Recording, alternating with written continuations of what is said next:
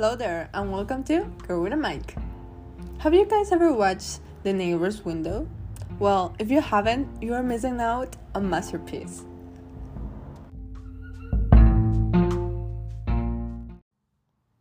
It is a short film directed by Marshall Curry, and just by telling you that, you can start imagining the quality of the film, so it is not surprising the sum of awards it has. I mean, one of them was the Oscar for being the best live-action short. The Neighbor's Window tells the story of Ali, a mom of three who has grown frustrated with her daily routine.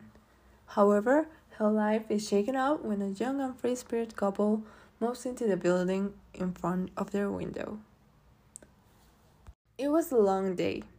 Ali and her husband were tired of taking care of their children, but fortunately, they were not sleeping. So she and her husband were able to sit down in the dining room and look out the window while drinking some wine.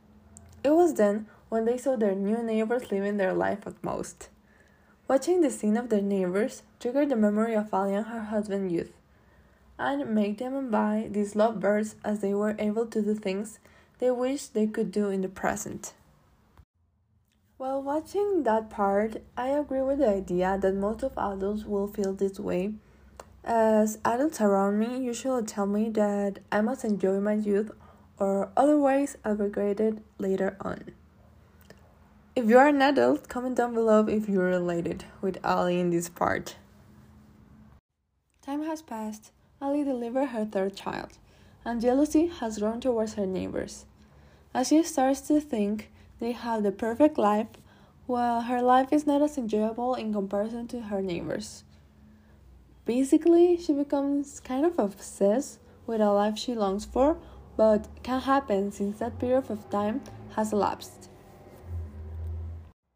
I believe this short film's purpose is to make you reflect on your life, because most of the times we are likely to desire something someone else has instead of being grateful for what we have. Something similar happened to me, I have to admit. When I was a child, I went to a friend's house, and it was stunning, enormous. It had a pool, a trampoline, things that were to a child's liking. So at that time, I wished to be my friend, to have all those things. But as I became older, I realized that we should be grateful of what we have and show our friends, family, and people that are important to us that we love them. Also, it may be hard to believe, but most people don't usually express how they feel to their loved ones, especially their parents. I would venture to say that it's rare for people to thank their parents for everything they have done for them, because they usually take all this for granted when it shouldn't be this way. I will take this opportunity to invite you all to tell your loved ones how you feel.